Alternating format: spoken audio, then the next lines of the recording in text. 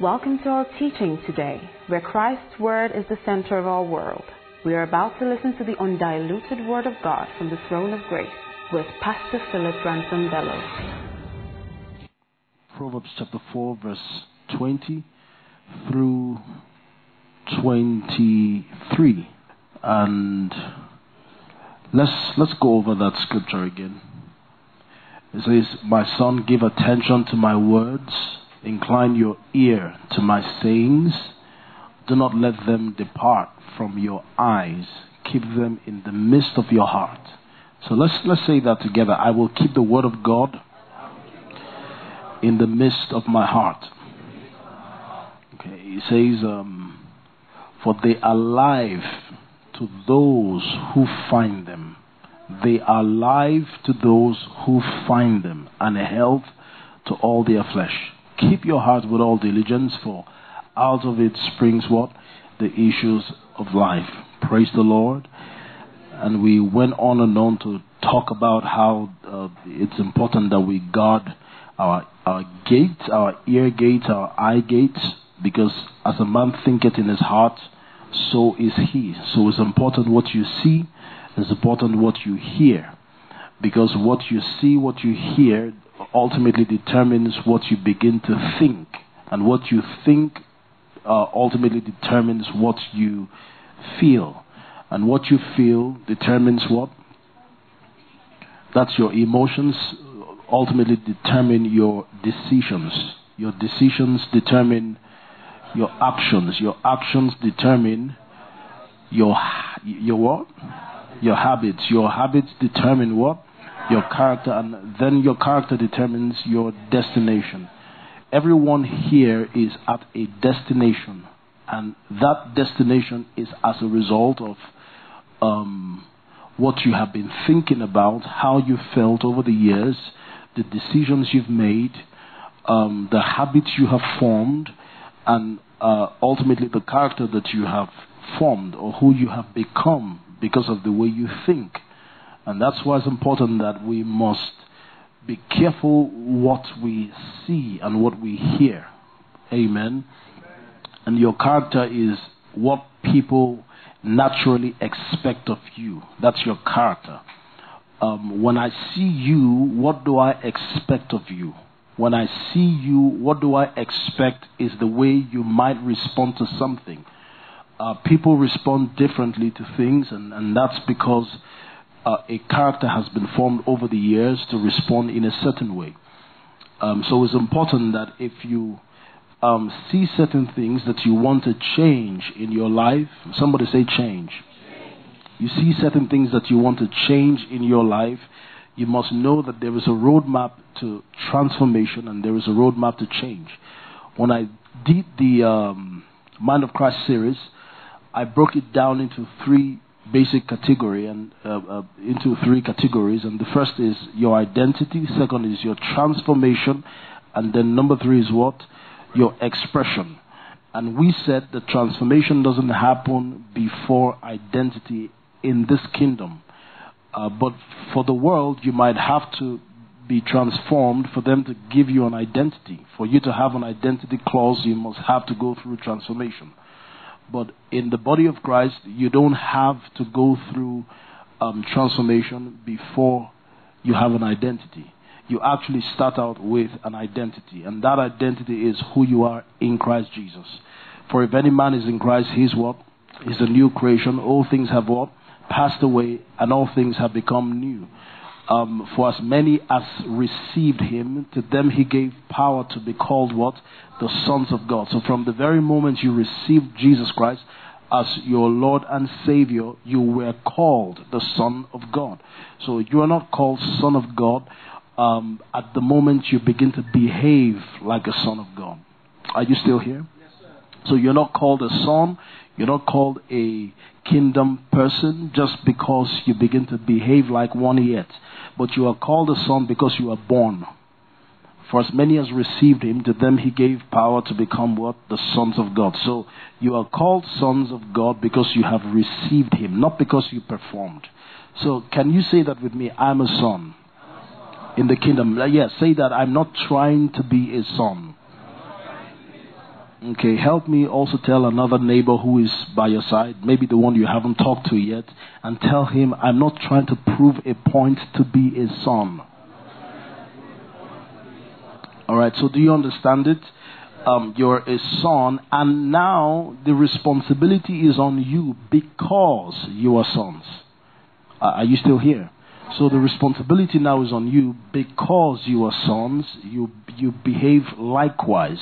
You begin to do the things that sons do. You begin to behave in the way that sons behave. So because you have received an identity, you begin to behave in the identity that you are. Hallelujah.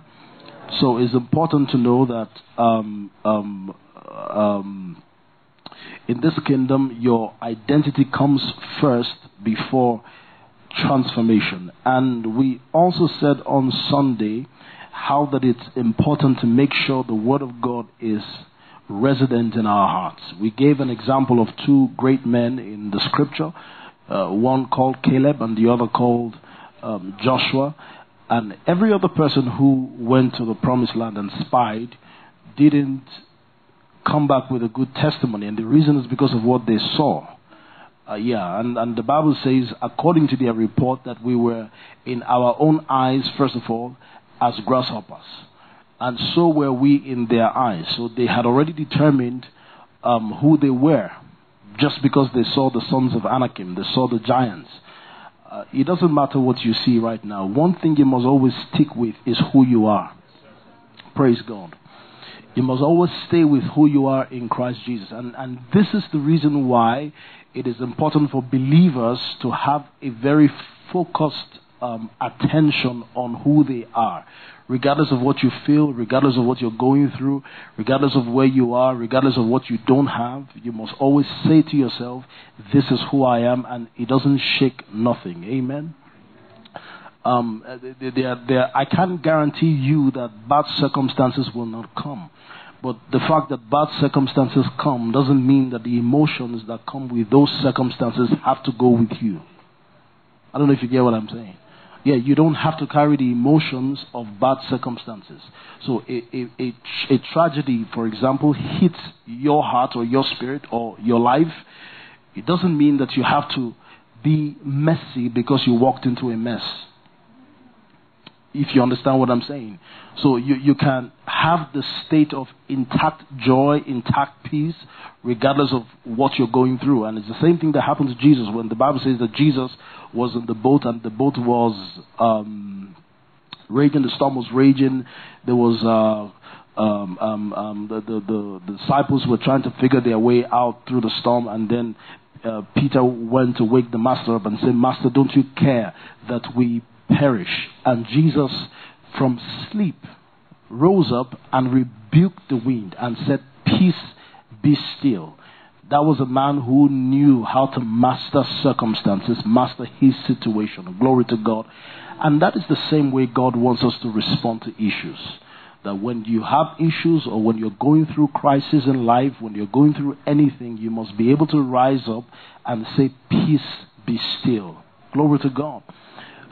Yeah, so it's important that as there is trouble out there, your heart is not troubled.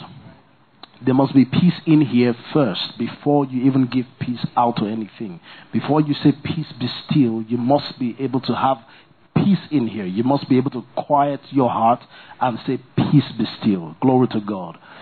And for anyone who is here this evening who has had any reason to be worried, any reason to sorrow, any reason to grieve, any reason to be down, any reason to cry, I speak the peace of God in the name of Jesus. Amen. Amen. Are you ready? So,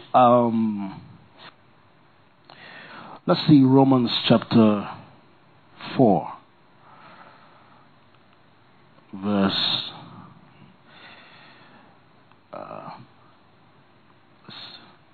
Let's start from verse 11. Okay, go down a bit.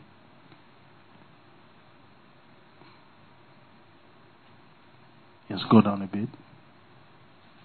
Okay, start from verse 16. Okay. Therefore, it is of faith that it might be according to grace, so that the promise might be sure to all the seed. I think, let me start from the beginning. Let me start from the beginning, because it will help us understand better. No, not from verse 1. Let's start from verse 8. Let's start from verse 8. Then we will ultimately get to where we're going.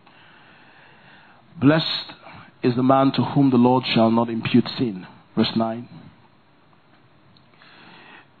Does this blessedness then come upon the circumcised only, or upon the uncircumcised also? You know the point of conversation here. The circumcised, that's the Jews, and the uncircumcised, the Gentiles.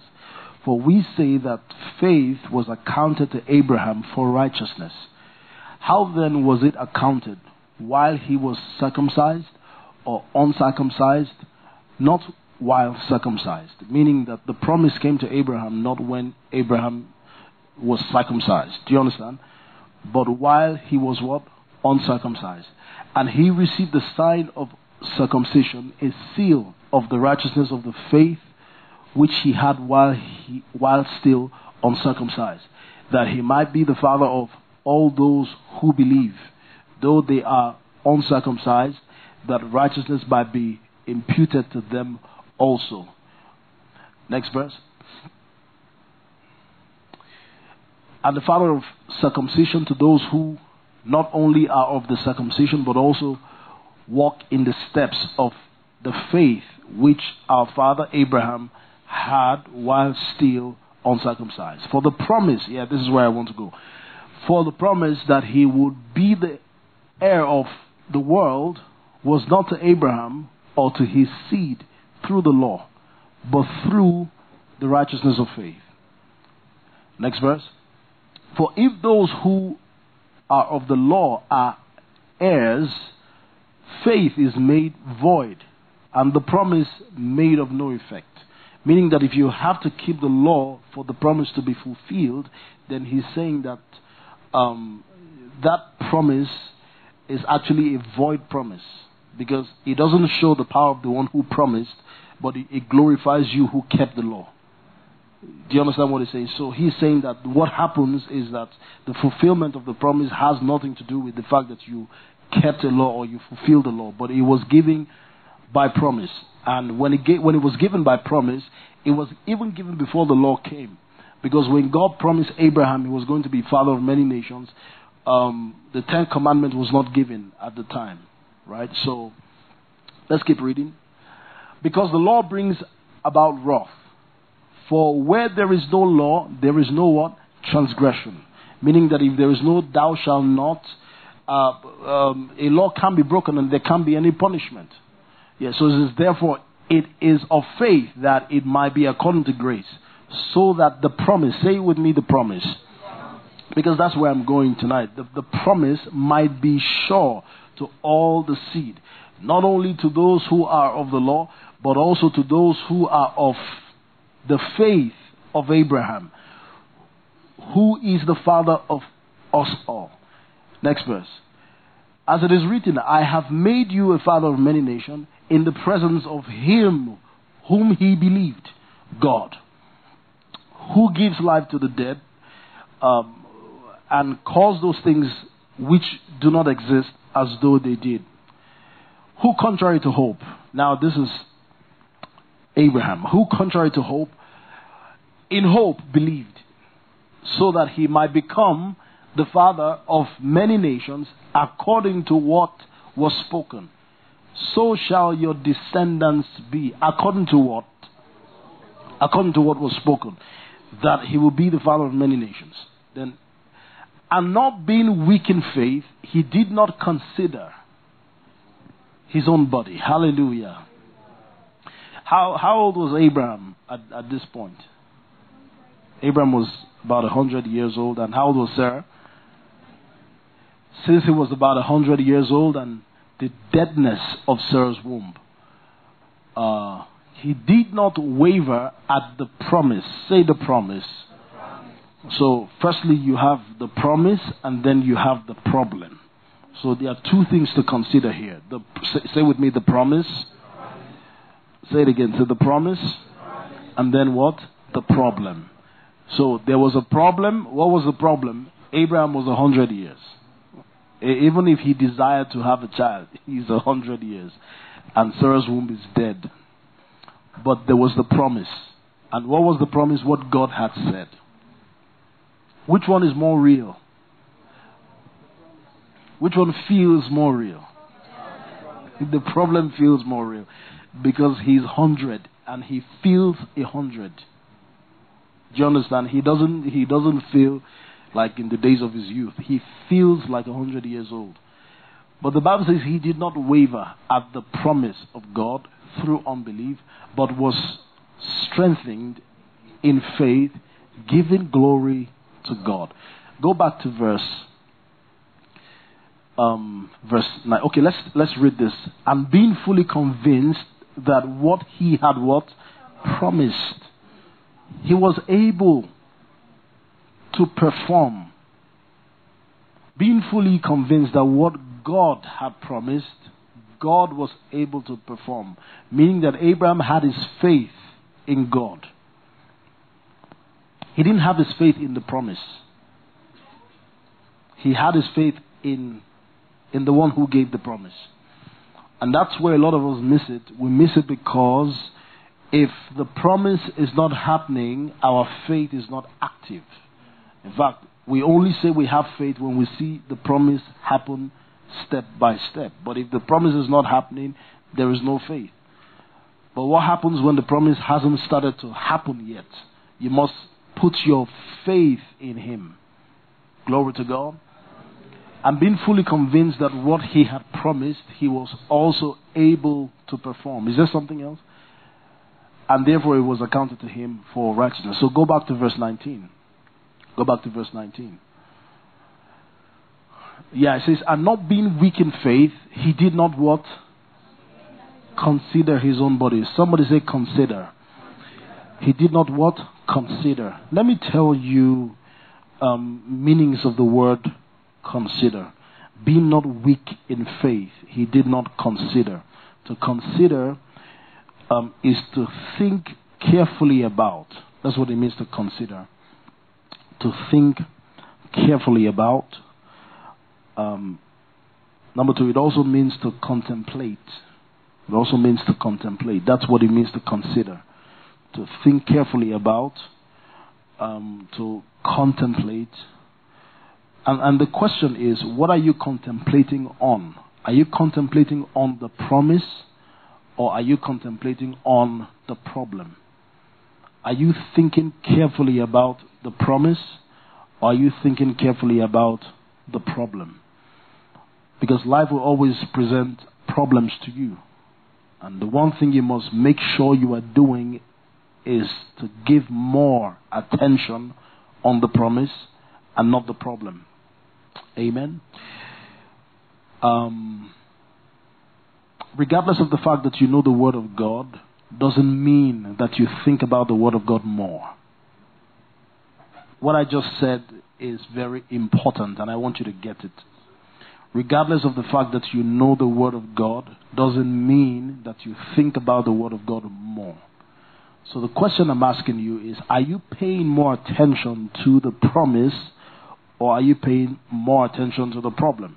What do you think about more? At night before you sleep, what do you think about more?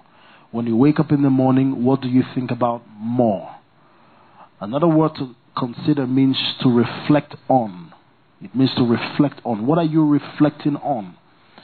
Are your reflections on the problems, or are your reflections on the promise? Right? As basic as this might sound, this is the life of most of us. When you're alone, what do you say to yourself? What are you reflecting on? Number 4, to bear in mind.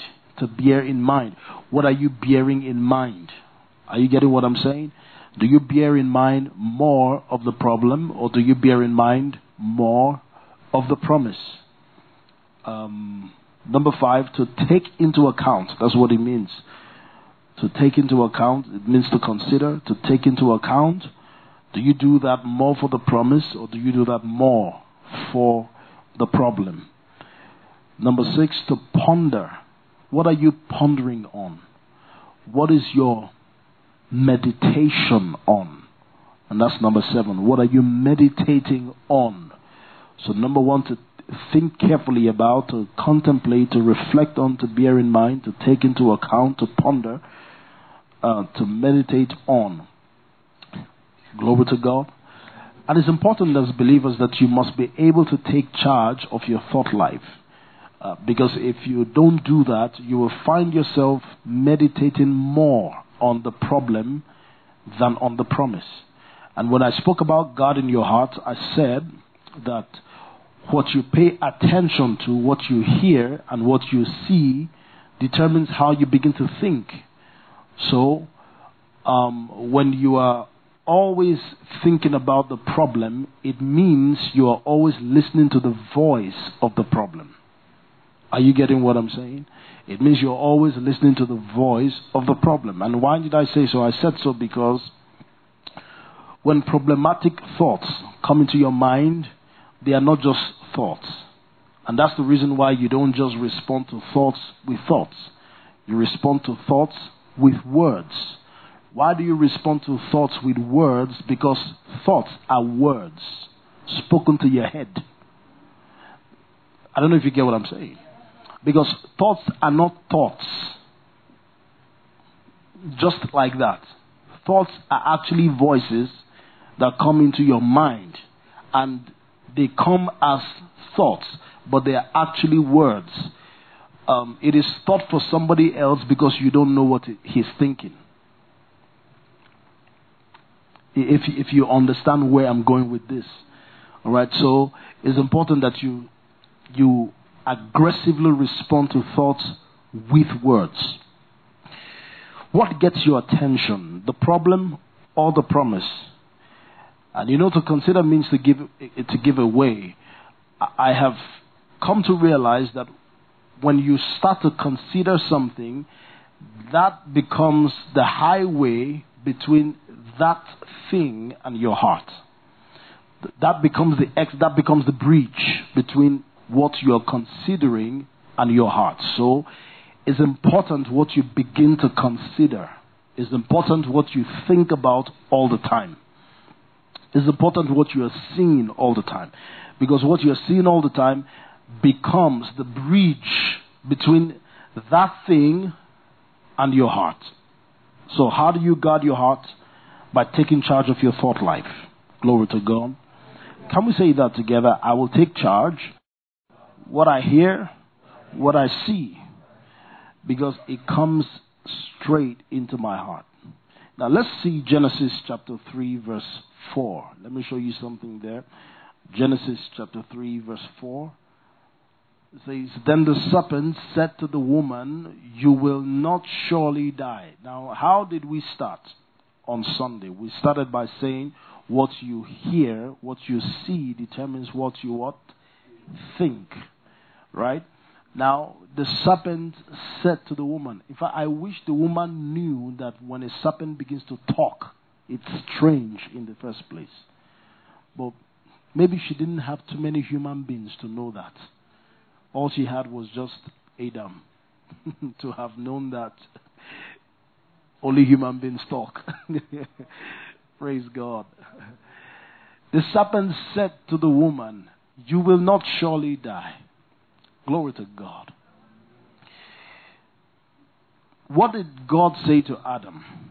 God said, if you eat of the fruit from the tree of the knowledge of good and evil, you're going to die. That's what he said. But the serpent said to the woman, you will not surely die. So what is the first gate that came into the woman? What was the first gate? Her hearing gate. Are we together? What was the first gate that the devil penetrated? Her ears. So he began to speak to her and he said, you will not surely die. Right? Next verse. Verse 5. For God knows that in the day you eat of it, your eyes will be opened and you will be like God, knowing good and evil. Is this true? is what the serpent said to the woman. Is it true? That she will be like God. The Bible says that she was already created like God. I mean, Scripture says God made Adam in his own image. And his image he created them male and female. So she was already like God. Right? Next verse. So when the woman saw that the tree was good for food, that it was pleasant to the eyes, and a tree desirable to make one wise, she took of its fruits and ate. She also gave to her husband with her, and he ate. Now, the question I'm asking you, how many gates here were activated? Let's look at it very carefully. How many? How many gates were activated here? The serpent said to the woman, then secondly, she saw the tree. Right? You remember while we're teaching on Sunday, we dealt with those two gates on Sunday when the children of Israel, saw the sons of Anakim, right? And when they also heard, their hearts were weak just because of what they heard. All right, so when the woman saw the tree was good for food, that it was pleasant to the eyes. You know, the question that I have to ask here is, was the tree there before the serpent came? Or did the woman take note of the tree, paid attention to the tree after the serpent brought the tree to her attention? Which one, the first or the second? Yeah, the second. So it means that the tree was there, but the serpent only brought it to her attention. And it was when the serpent brought it to her attention, that's when she now saw that it was good for food. All the while, it was good for food before. But there was an instruction on that fruit. Praise God. So, it's important to see that what is brought to your attention is very powerful. Okay? What is brought to your attention is what? Very powerful. And you must be careful what gets your attention. You must be careful what gets your attention. In fact, say that with me. I must be careful of what gets my attention. What gets your attention determines your thinking and your feelings and ultimately your decision. You must be careful as a man, as a woman, what gets your attention. It was until the serpent brought the tree to her attention, that was when she noticed that the tree was good for food and it was pleasant to the eyes and desirable to make one wise. She took of its fruit and ate, and she also gave to her husband. It's the same thing some things you see might be in your memory but suppressed. So if you didn't think about them, you would not necessarily remember that you saw some things on your way to church. If you were coming from the house, if I asked you to buy me corn on the way, all the women selling corn, they are lined up on the way while you're driving, and because I asked you to buy corn for me, you would notice the women who are selling corn. Is that true? Yeah. So that means what you want to see, you will see. Is that correct? So if I said to you, if I didn't give an instruction, buy me corn on your way to church, and you came to church and I asked you, did you see some women selling corn on the way? Except she was standing like this. Or except it caught your attention. You may not have been able to tell whether there was a woman selling corn or not. Meaning that what you give your attention to determines what you think about. Glory to God. Yeah, so it's important. It's important because if you expect to see failure, yes. If you expect to see failure, you're going to see failure. If you expect to see flaws, you're going to see flaws. If you expect to see somebody's weaknesses, you're going to see the person's weaknesses. Is that correct? Because what you expect to see, you will see. So you must guard what gets here. Praise God.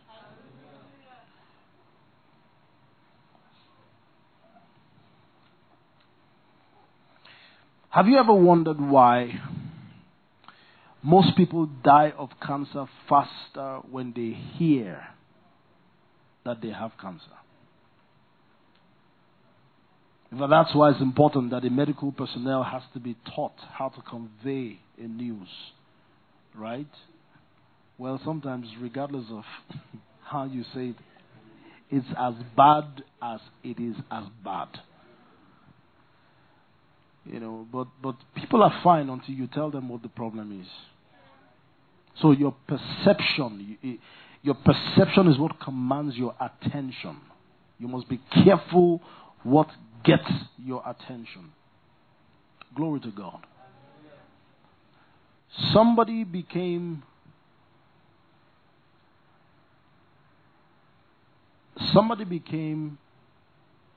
I'm looking for a word to use. Somebody became, how do you, mago? Cunning to you when you found out something. But before you knew that thing, you were okay. Are you getting what I'm saying? It's important how the perception of people change when you know something different about them. So, you must see that perceptions can affect your heart. And if perceptions affect your heart, then you must protect what gets your attention. Glory to God.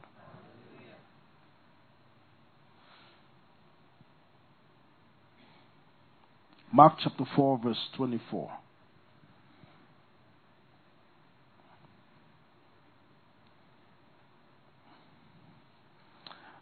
Then he said to them, take heed what you hear. Let's say this together. I will take heed to what I hear. With the same measure you use, it will be measured to you. And to you who hear, more will be given. But let's use another translation. If you have the NLT version, let's use it. The NLT version. It says, then he added, pay close attention to what you hear. Help me tell your neighbor, pay close attention to what you hear. Now it says, the closer you listen, the more understanding you will be given, and you will receive even more. So what makes you receive more is understanding, right? But how does understanding come? Understanding comes when you learn how to pay close attention. Understanding comes when you learn how to pay close attention. Understanding comes when you learn how to pay close attention. So are you considering the problem more than you are considering the promise? Are you looking more at the problem? Are you looking at what is not working more than what works? When I talked about character on Sunday, character is something that over the years, it becomes a part of you. So therefore, it is not thinking one thought once that makes a character. It is thinking one thought many times that actually forms a habit that is sustained to become a character. Do you understand what I'm saying? So it's important that when you think about the promise, you must be able to think about the promise again. The same promise.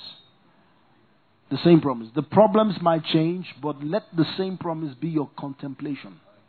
Always think about the promise, not the problems. Always put your attention on the promise, not the problems. How do people develop a character of complaining? It's very simple. He started out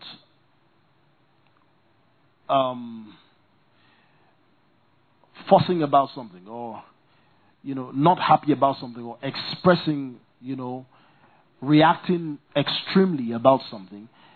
And that became a habit. And it became a character over time, that if you put that person amongst 3 people who don't complain, who have learned how to not necessarily suppress, but deal with the situation. Okay? If you put the 4 of them in the same problem or in the same situation, it is likely the one who has built a character of complaining, he will complain first and more. And the reason is because he has built a character of always complaining. So, how do you change that habit? You change that habit by going back to the Word of God. What do I think?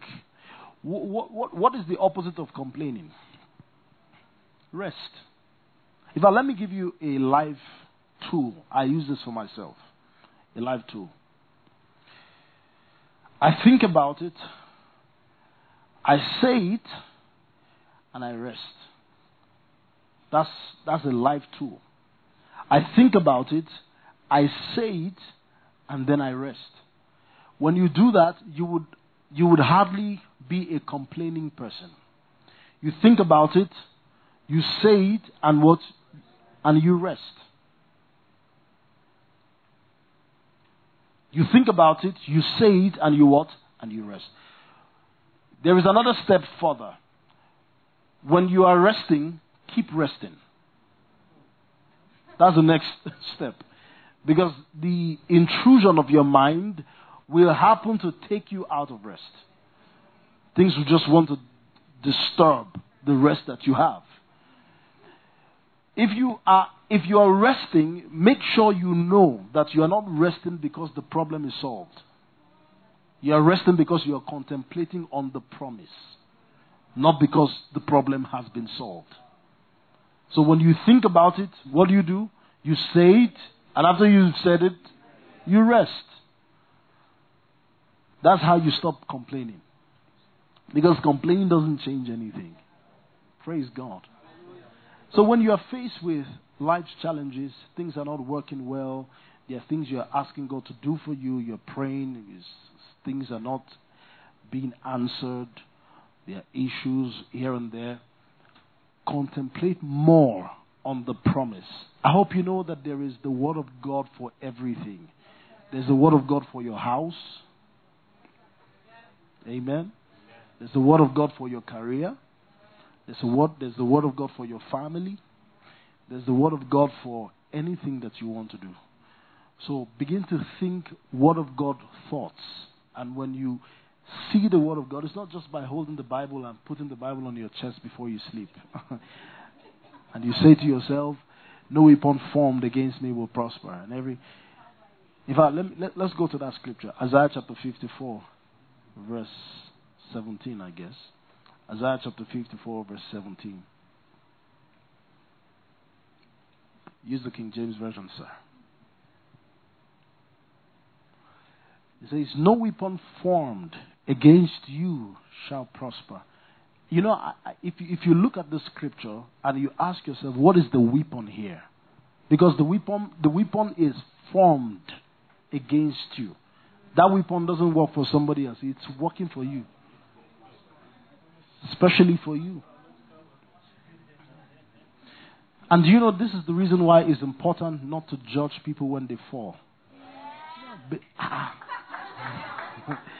You know why I'm saying so? Because that weapon was not your weapon. So if you looked at it and you said to yourself, I could overcome this. It wasn't meant for you. That's why you can't even say you can overcome it. When your own comes, be sure nobody is there to look. So no weapon formed against you shall what? Prosper. Let's say that with me. Say, no weapon formed against me shall prosper. Have you seen a man who doesn't lie, doesn't fornicate, doesn't commit atrocities, but he has a weakness of stealing? When he's amongst people who lie, he stands out as the self-righteous one. So when he comes to give testimony many times in church, he gives testimony of how there was a temptation, of how he should have lied, but in the office he said the truth. But he never told you about the stealing problem. It's not about what you are saying, it's about what you are not saying.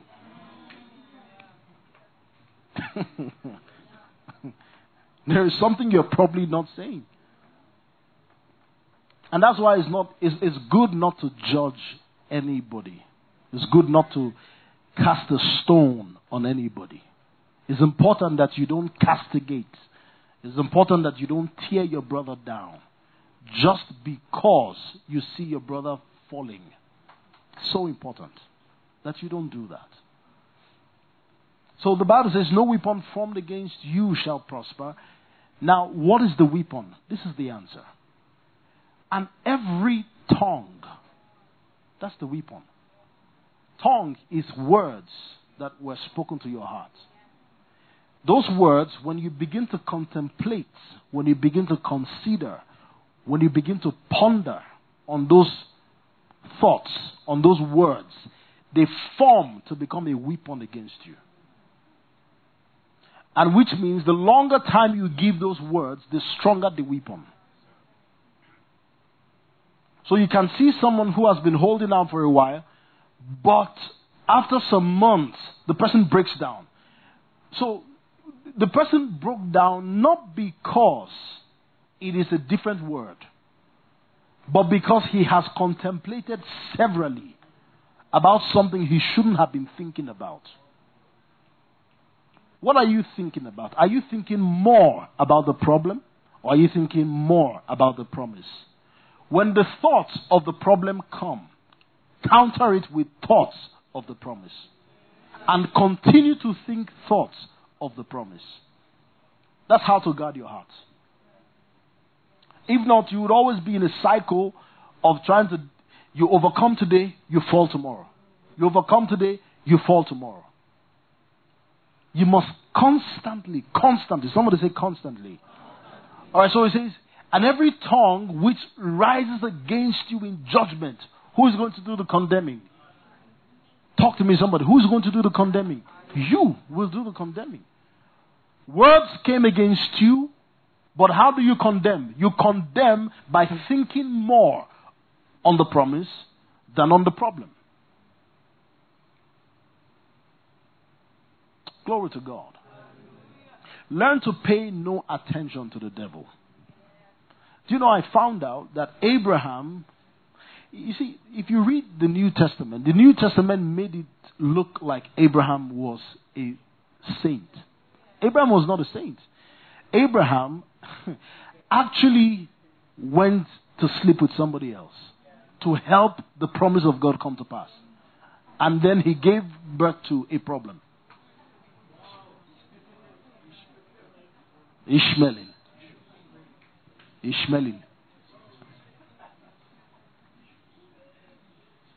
So I realized that Abraham was not necessarily a man of so much great faith, but Abraham was a man of little unbelief. He gave no room to have unbelief in his heart. So he didn't have to think too much faith. I like it when you want to be a man, a woman of faith and break mountains so that everybody can clap for you and praise you. How often are you going to keep doing that? Just be a woman and a man of little unbelief. You will manifest great faith. Abraham kept thinking about the promise. That's how to be a man of little unbelief. Now let me tell you, this is my life. I can never see myself in a disadvantaged place. Not because I don't go through troubles, not because I don't go through crisis, but because my heart is fixed on the promise. So there is no space for unbelief, even when the problem is there. How do you tell someone who has space, who has a lot of vacuum, where unbelief has filled in, regardless of the fact that the person prays very strong? You can pray very strong, but have so much room for unbelief. You can pray and sweat. You can quote all the scriptures, but have more space for unbelief than faith in your heart. Now, let me tell you why it happens that way. It happens that way because your default expectation is failure. Your default expectation, that's the default expectation you have is that it will not work. You are more negative than you are positive. That's someone who has more space for unbelief. So you can't keep living your life on highs and lows. Why do I say highs and lows? You get high today when you hear the word. Woof! I can do all things. The pastor preached a wonderful message. And then you go home empowered. After Monday, Tuesday, Wednesday. On Wednesday, you're back to square one.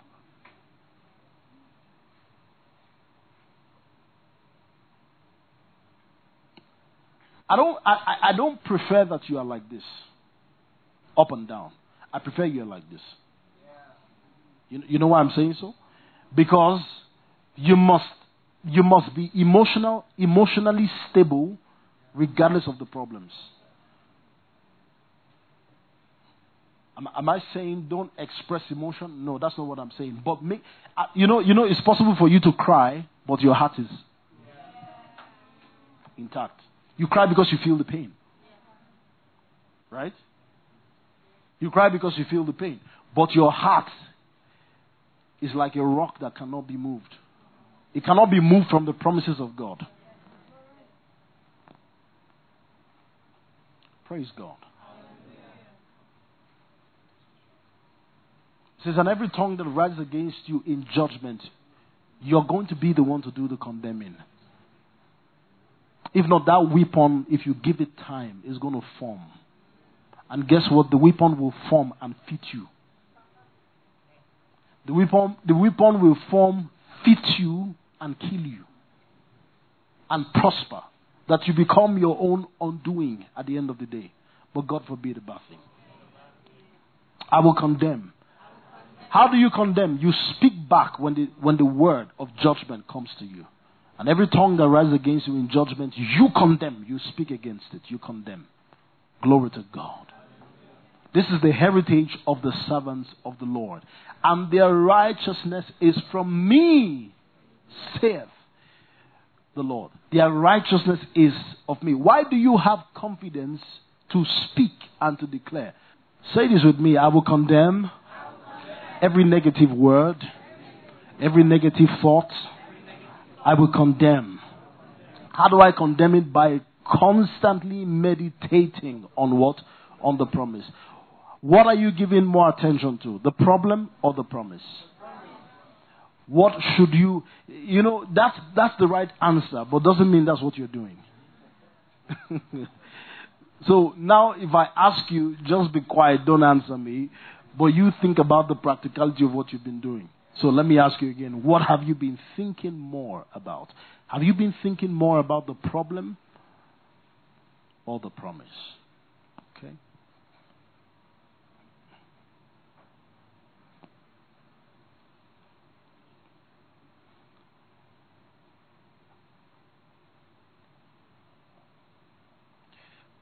1 Corinthians chapter 15 verse 33. 1 Corinthians chapter 15 verse 33 it says, do not be deceived. Evil company corrupts what? Good habits. Even evil communication, right? Corrupts what? Good manners, right? Evil communications corrupts good hearts. Evil talk can mess up a good heart. Look at your neighbor and say, don't be deceived. Tell another person, don't be deceived. Have you ever heard someone say this? It doesn't matter what anybody says to me. I know where I am. No, you should be careful of what someone says to you. Glory to God. So tell your neighbor, say, don't be deceived about this. Why? Because evil communications corrupt good manners.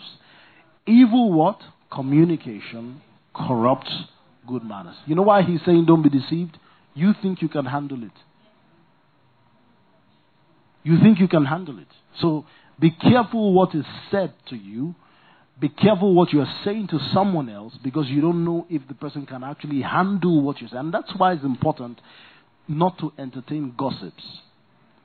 Gossips has never profited anybody, whether they are true or whether they are false. So evil communications. If you keep hearing negativity all the time, you keep hearing that you can't. You know, as much as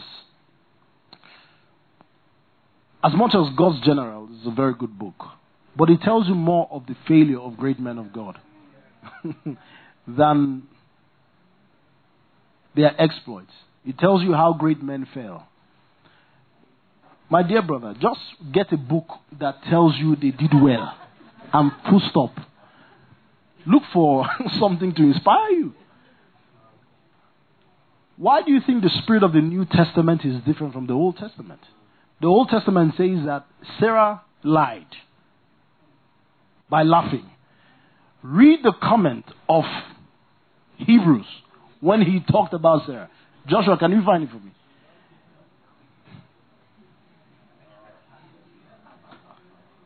Anybody who can find it? Can you find it for me? Hebrews 11 what? Hebrews 11 what? Huh? Look for it for me.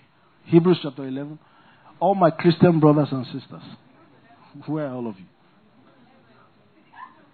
We're doing Bible study now, yeah?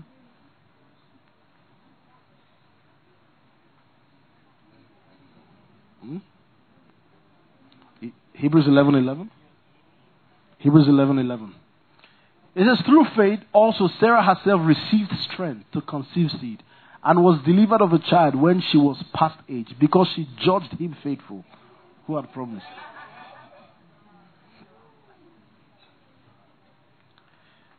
The spirit of the New Testament inspires. That's the spirit of the New Testament. That's why the Old Testament prophet is different from the New Testament prophet. Because the Old Testament prophet cannot see anything through any cross. But the New Testament prophet has to prophesy through the cross. That's the difference. So if someone comes to prophesy to you and tells you all the bad stuff, negative stuff in the world, and leaves it there, that's not the spirit of the New Testament. Because the spirit of the New Testament speaks of victory that has been concluded before you started the journey. You understand what I'm saying? So the Bible says that prophecy is to edify, is to comfort, is to strengthen the church. That's the purpose of prophecy. So don't be carried away by the accuracy of a prophecy when it speaks negativity to you and you have no choice of picking the word out. The Bible says God at sundry times and in diverse manners, Hebrews chapter 1 verse 1, spoke to the fathers by the prophets, but has in these last days, in the days where you and I are, spoken to us by his Son. Meaning that there is no prophecy or no prophet who should say something to you contrary to what his Son has said to you. The proceeding word and the preceding word. The proceeding word. The word that flows in real time. The preceding word. What the Son has said. The proceeding word has to match with the preceding word. So someone comes to you and says, Pastor, I had a dream. And in that dream, I was flying. I said to the person, me too. I've had dreams like that. And I didn't even think about it. I didn't even pray about it. I didn't even pray to counter any spirit of witchcraft. I didn't bother myself. You know why? Because in the New Testament, you give your dreams its meaning. Because you already have a meaning. You already have a defined meaning from the Son. So whatever meaning is it not your dream? Whatever meaning you say is what it means.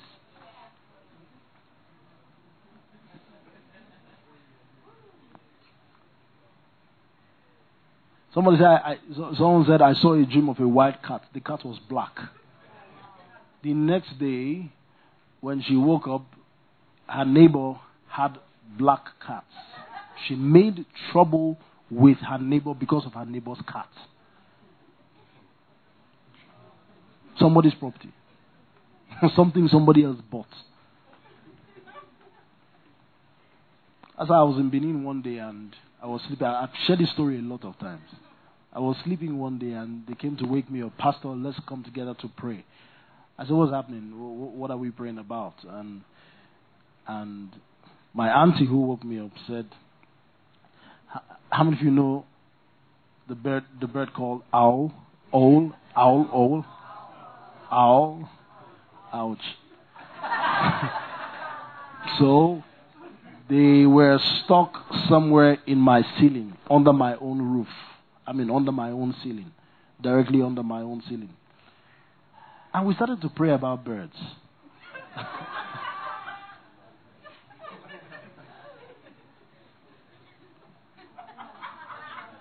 Whatever you give attention will give you direction. I'm telling you. I just went to sleep. I said, look, don't wake me up next time for this kind of thing. If Satan needs to use bird to get my attention, I won't give the attention. If Satan needs fear to get my attention, I won't give him my attention. If he's powerful enough, he doesn't need to go through fear. Fear is to weaken your own standing. So that when you are replying and dealing with the enemy yourself, you are not dealing with full strength. You are dealing with half current.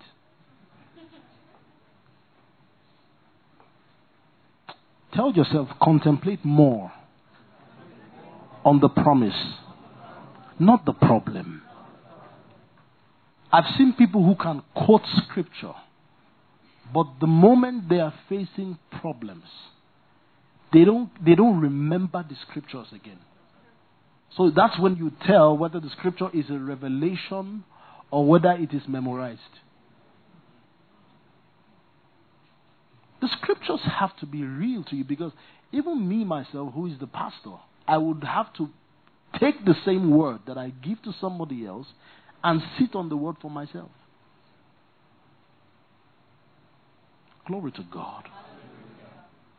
Abraham considered not the fact that he was 100 years old, neither did he consider the deadness of his wife's womb. Sarah was 90 and she gave birth at 90. How did she push? Jesus. The promise will beat your impossibilities. Just keep staying at the promise. Proverbs chapter 11 verse 13. Evil communication corrupts good manners. Did we look at...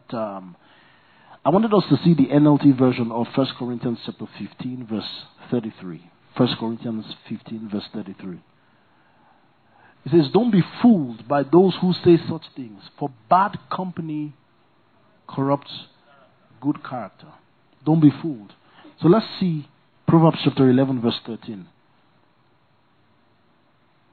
A talebearer revealeth secrets, but he that is of a faithful spirit concealeth the matter. Which one are you? Are you of a faithful spirit, or are you a talebearer? It's easy to say. A talebearer revealeth secrets. There are some people you tell them a secret, the next day broadcast, breaking news.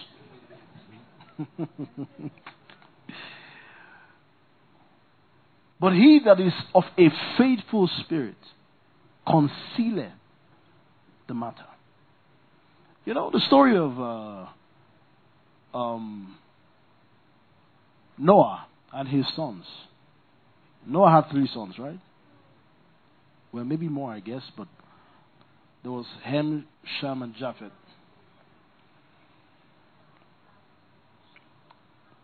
Was it true that that man was naked? Was it true? Was it a rumor that he was naked? Or it was actually true? Talk to me, somebody. It was true that he was naked. You know what one did? One went on Instagram or Facebook to publicize his father's nakedness. The other two walked back and looked away and covered his father's nakedness. A faithful spirit concealeth the matter. To put a balance to this, when you're within the structure of leadership and discipline is given to someone, that discipline does not mean that a matter is not concealed. So you would not say because you are of a faithful spirit that concealeth a matter, you don't know how to speak to your brother, at least not somebody else. The person. Because if you can't go to meet the person and talk to the person, just shut up and pray for the person. But if you really are concerned, go to your brother and speak to your brother. Or in the case where leadership demands that discipline is given to someone, when discipline is offered, that's not the situation of not being of a faithful spirit. So just to put the balance right. But to talk to people who have no intention of constructive conversation, and they go about talking about Mr. A, Mr. B, that's a talebearer. There is no intention for construction in the conversation. So a talebearer revealeth secrets. Let's see the NLT version. A gossip goes around telling secrets. But those who are trustworthy can keep a confidence. Which one are you? You know why? Because it's important how you say things to people, because what you say can affect somebody's heart. So you must be careful that you're not the agent to communicate something to someone who can handle what you've said. So you must be very careful, because if you're not watchful for your own heart, at least be watchful for your neighbor's heart. Praise God.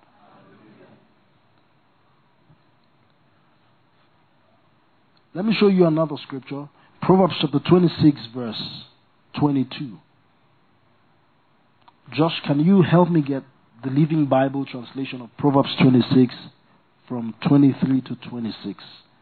Proverbs 26 from verse 23 to 26. But let's do Proverbs 26 from verse 22.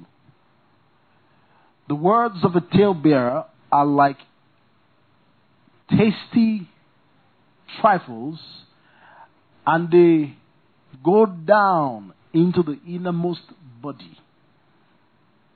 So, the words of a gossip. If I use the NLT version, maybe the anointing to break the spirit of gossip is on me today. Amen. Now it says, rumors are dainty morsels that sink deep into one's heart. Have you noticed people are more interested in rumors than in the good news? That's why the good news doesn't sell. Why is it difficult to believe the gospel than it is to believe rumors? If you attend any media conference, the first thing they would tell you in a media consulting conference or organization or whatever it is number one, bad news sells. So, as a journalist, the first thing you're wired to begin to think and look out for is bad news. But for a believer, always look for, are you the type who looks for the best in people? Don't be a talebearer. Be a trustworthy person. Praise God.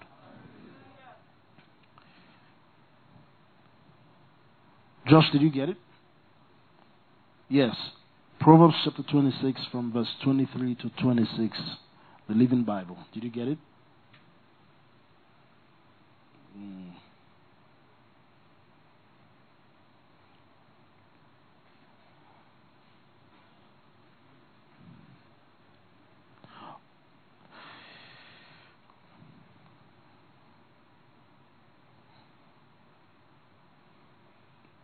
So let's go over what we said on Sunday. I'm going to wrap up with one more scripture and then we'll pray. It's important what you hear, what you say, because what you hear, what you say determines what. Let's do that together. Determines what? How you think. And how you think determines how you feel. How you feel determines what? Your decisions. Your decisions determine what? Your actions. Your actions determine your habits. And then your habits determine your character. And your character will ultimately bring you to a destination. Glory to God. So what you hear, what you see is important to how you think and how you begin to feel.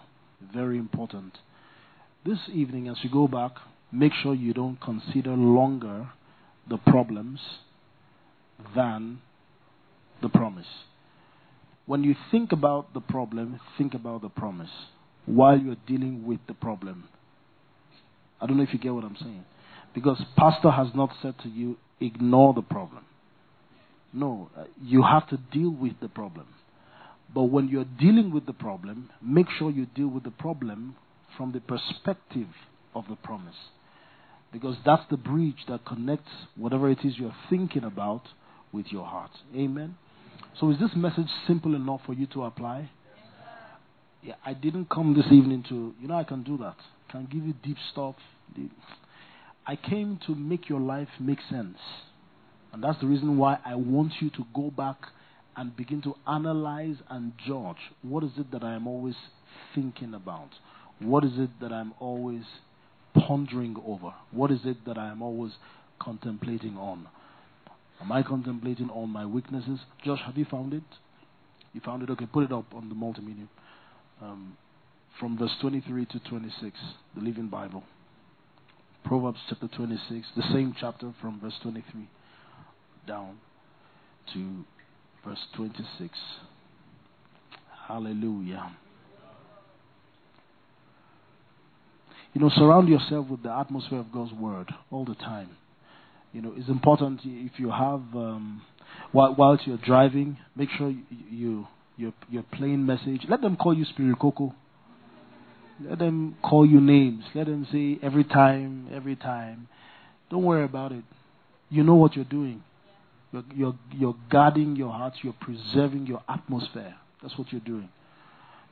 Now it says, pretty words may hide a wicked heart, just as a pretty glaze covers a common clay pot. Stay on 23. This 23 is pregnant. 23 is pregnant. It says, pretty words may hide a wicked heart. The fact that people say nice stuff doesn't mean they have a good heart, right? But like I said to you before, the heart would always show itself over time. You can't hide the intention of the heart over time. Over time you will reveal. It will reveal itself. Just as a pretty glaze covers a common clay pot. Next verse. A man with hate in his heart may sound pleasant enough, but don't believe him, for he is cursing you in his heart. Though he pretends to be so kind, his hatred will finally come to light for all to see. Is this all of it? Wow. Now, this scripture shouldn't make you more suspicious. Because that's not the spirit of the message. No, the spirit of the message is not to make you more suspicious of people. Someone comes to greet you and you just begin to say, wicked heart or good heart. No. That's not the thing I'm trying to achieve here tonight. But I'm just trying to tell you that the heart can be so deceptive that it can hide under good words. It can hide under good words. Now let's flip it to you and start from the end to the beginning. Have you said something that you thought you meant when you didn't mean it? Now, I'm not talking about when someone is talking to you. I'm saying when you are saying something to someone. For example, the song we sing every Sunday, every Wednesday. I need you. I love you. Do you really need do you really need your neighbor? Do you really love? Do you say how are you and you don't want to hear the real answer? How are you doing? And then the person says, man, let me sit down, let me tell you how I'm doing. And you're like, oh my God. So did you really mean when you said how are you? So TSP, can I put something to you? Make sure you begin to learn how to mean what you say and say what you mean. Do you understand what I'm saying? Is that simple enough? Make sure you begin to learn how to mean what you say and say what you mean. What does it mean to be a friend? Be a friend to someone you call your friend. Mean it. Don't be a fair weather friend. There are some friends you can't count on them. The moment they go out of their convenience, they can't be friends anymore. In fact, they are only friends on their own terms. They are only friends when it's convenient. They are only friends when they have money. And when you have money, they are also friends. Friends, let us be Christ-like in our behavior. Glory to God. All right, one last scripture and then we're going to pray. One last scripture, we're going to pray. Hebrews chapter 11, verse 15. Hebrews chapter 11, verse 15. The Bible says, and truly if they had called to mind that country from which they had come out, they would have had opportunity to what? To return. The Bible says that, this is powerful, man. Have you seen the scripture before? Have you seen the scripture before? It says, and truly if they had called to mind that country from which they had come out, they would have had opportunity to return. The Bible did not even say that they would have returned. They would have seen the opportunity. What you're conscious of determines your reality. If you're conscious of something, you would see the opportunity of that thing. If you're conscious of your healing, you will see the opportunity to be healed. If you're conscious of your wealth and your prosperity, you will see the opportunity when people are seeing the problem. If you are conscious, to be honest, if you're conscious of your opportunity, when people are running helter-skelter, you are seeing opportunity because you are conscious more of the promise than the problem. So make sure you are more conscious of the bigger picture, which is the promise, than the problem. Is somebody hearing what I'm saying? Joseph had a dream. Sun, moon, stars bowed down to him.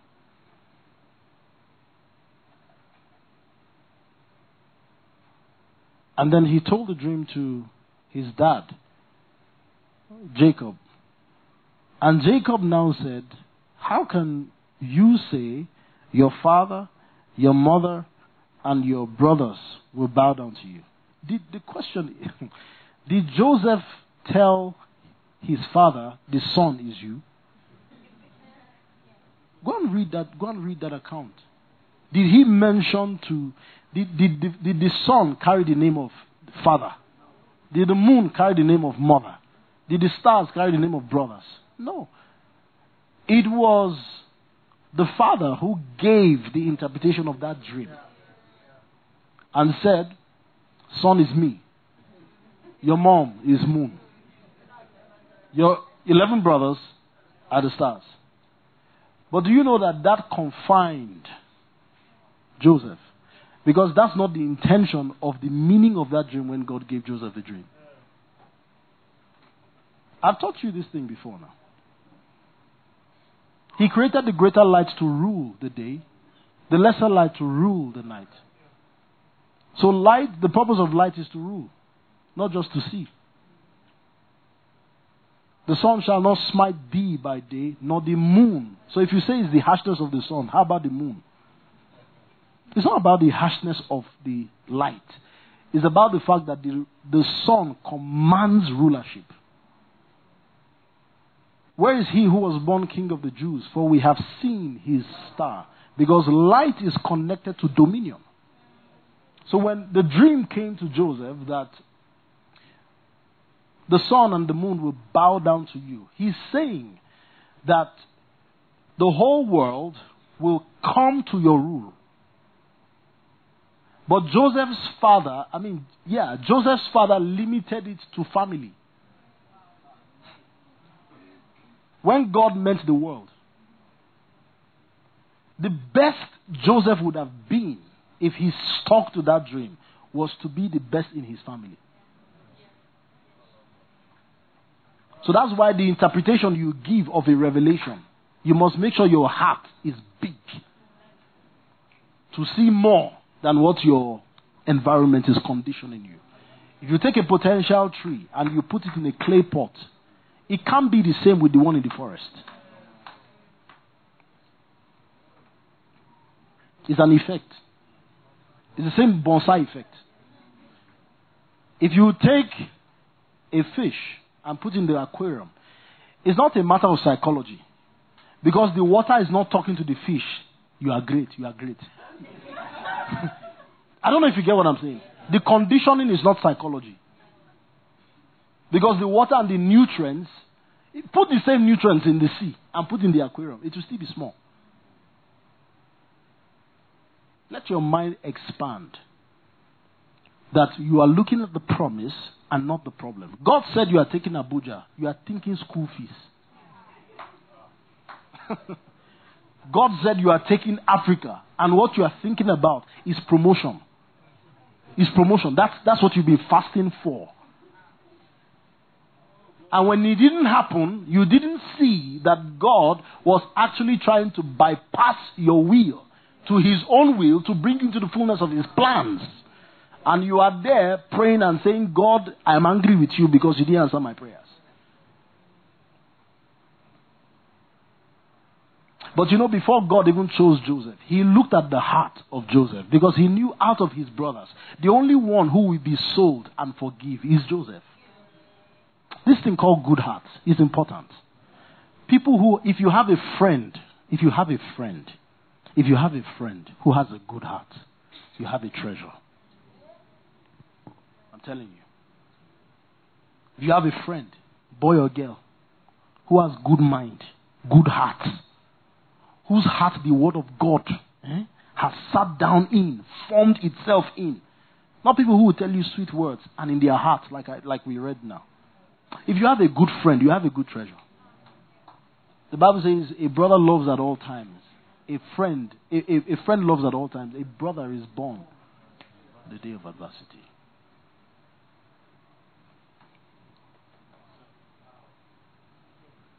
Let your heart be enlarged. Let your heart take the shape of the promise.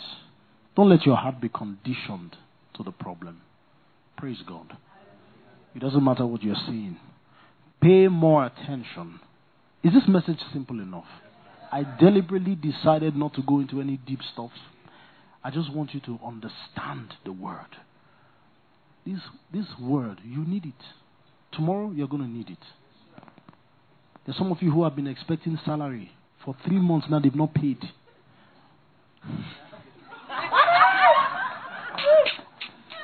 As I said it, Basi did like this. Basi did like this. Help me ask them. That he means I should go to his office.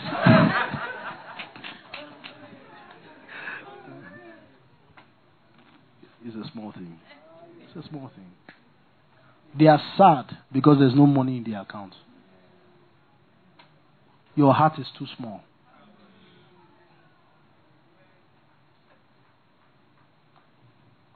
Just because somebody walked out on you, turned his back against you, doesn't mean that your life is over. Enlarge your heart to the promise. Let there be emotional healing here. Let there be psychological heart healings here. Let your heart grow to the promise. Stretch your hands. Lift your hands up. I don't know what God said to you before. Yes, Eddie can. I don't know what God has told you. I don't know. I don't know what God has promised you before. But guess what? That promise will ultimately come to pass. Doesn't matter. Doesn't matter. Stay with the promise. Stay with the promise. Stay with the promise. Stay with the promise. Stay with the promise, not the problem. I want you to reconfirm right now your faith by speaking to yourselves. I want you to reconfirm your heart right now by declaring those words you once believed. And anything that has come, any intrusion that has come in between your thought, in between the promise and where you are right now, take charge of them. No weapon formed against you will prosper. And every tongue that rises up against you in judgment, you will condemn. You will condemn those things. You will condemn those things. Has God said you will be great and He passed you through the pit? Has God said you will be great and He passed you through the prison? Has God said you will be great and your own brother sold you out to put you under the bus? Has God said you will be great and people who you thought were for you turned? This concludes this message. Thank you for listening, and for more information about the Standpoint Church, visit our social media platform on www.facebook.com/standpointabj, twitter.com/standpointabj, instagram.com/standpointabj, and on soundcloud.com/standpointabj.